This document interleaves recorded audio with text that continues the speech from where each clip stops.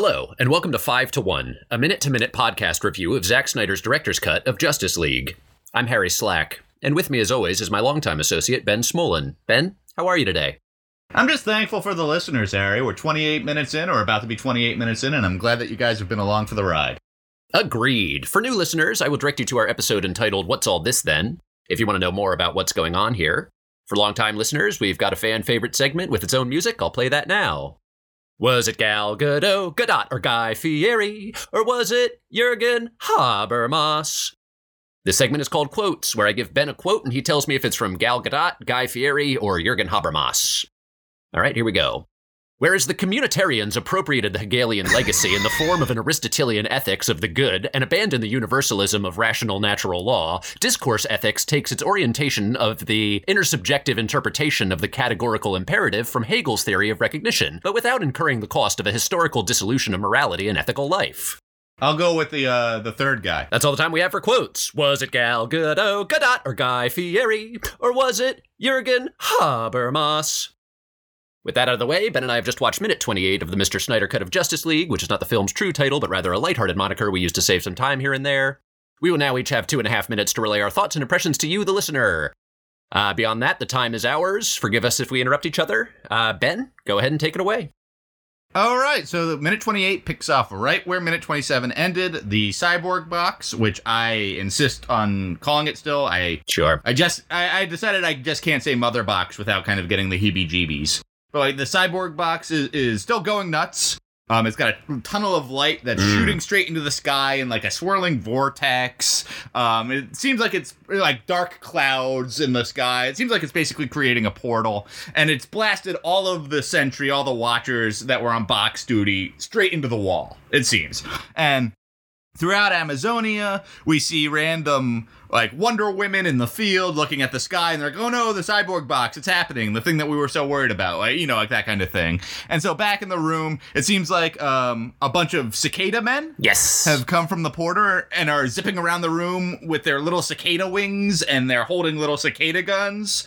And then boom, the big fella drops in. This is the guy that I believe Jesse Eisenberg in the beginning, Jesse Eisenberg from American Ultra, that he was with, that like he was conjuring, it seemed. I don't know. Yeah. But he drops in and he goes, look at you, you fools. Like, everyone tries to stop me, you defenders, but no one will stop me. I will show you what darkness is. And that's where the minute ends, and it's clear we're about to get a big fight. So There are two things that from this minute that I really want to touch on. There's one that I love and one thing I don't really get. Okay. The thing that I love, the cicada men. Oh yeah, love the cicada men. Yeah. Okay, what of it? There's like, I don't know, a swarm of little cicada soldiers, and they are adorable. Yeah. If you were to give me a whole army of cicada villains, I'm sorry, I'm rooting for them. Sorry, Amazonians, you're in trouble because Ben's on Team Cicada. It's a 17-year boom this year. The cicadas are coming out in record breeding thing. It's just one of those years. And the thing that I don't like, yeah, that's great. Then the thing that I don't like, is, so the portal goes off. And when the portal goes off, everyone in Amazonia can see it go off, right?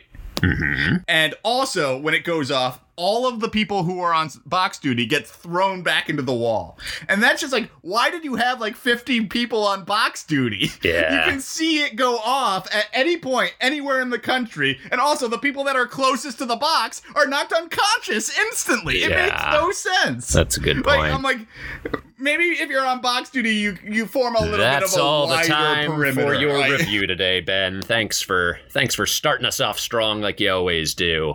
All right, Harry, take it away. All right, yeah, no, I agree a lot with what Ben said. Love the spooky bug guys. They remind the cicada soldiers. Cicada soldiers, yeah. You know what they reminded me of, though? They reminded me of the space pirates in Metroid games, where, which is good. Samus runs around shooting the space pirates, and so I'm wondering again. I'm always looking for a crossover in these movies, Ben, and so I'm wondering if maybe Samus can come in and just sort of help out the Amazonians. It's sort of like a girl power thing. But I like where your head is. A man can dream. A man can dream. A worry I have about this minute is, Ben, are you worried at all that we're about to we're gearing up for a fight? It's going to look like there's a fight coming, and then we're going to smash cut to Batman sipping on a mimosa, talking about the Flash. Are you at all worried that that's going to be the next minute? I guess if that happens, I would be deeply, deeply disappointed. Yeah, would you be right? surprised, though? You know, disappointingly, I would not be surprised. Yeah. Maybe the only thing that would surprise me is the mimosa. Batman does not seem like a mimosa guy. Sure. You think he's an alcohol? Are you saying he's an alcoholic? No, I think he would be like a cognac. A cognac guy on an airplane? I'm thinking he's on an airplane. I feel like a mimosa is an airplane drink. Anyway, it doesn't matter. A question that I have also for you today. What's Flash doing on the airplane? No, he's talking about the Flash. They're going to fly to wherever the Flash is, and, you know, it's him and Christopher Lloyd talking about the Flash while sipping on mimosas. What was the other question you had for me? My question is, you know, we've been dealing with a lot of bad guy plans, and it got me to wondering, like, this guy clearly has some sort of long-term plan with these boxes. Like, oh, defenders are never good at it, so he knows what he's doing. Yeah, he's done it in many worlds. The other guy wanted to turn back clock to before Canterbury Tales. Ben, what would the Bone King's, like, big plan be, is what I was wondering. The Bone King's big plan? Yeah, like, what's his Infinity Stones? What's his cyborg boxes? Well, I think Bone King wants bones, baby. Yeah.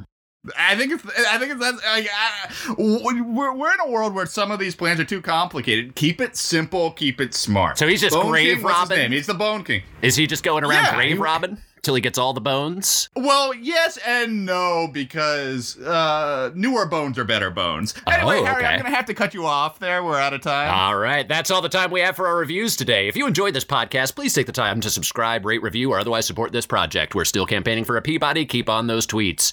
If you're looking for a way to enhance this podcast experience, feel free to watch along with us on your own. Just be sure to avoid spoilers by not skipping ahead. Please join us next time when we'll be reviewing minute 29 of 242 of Zack Snyder's director's cut of the Justice League, or as we sometimes call it, the Mr. Snyder cut of Justice League. Goodbye.